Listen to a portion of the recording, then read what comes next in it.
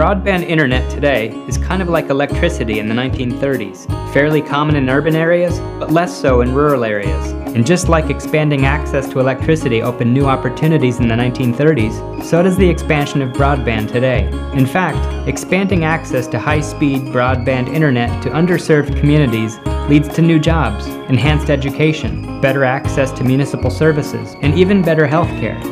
So what can you do to help bring broadband to your community? You can start by taking the speed test and readiness assessment to help better identify the gaps in coverage in your community. Then you can help organize the stakeholders in your community. They should include resident leaders, business leaders, educators, public servants, and anyone with an interest in ensuring that broadband access reaches your community.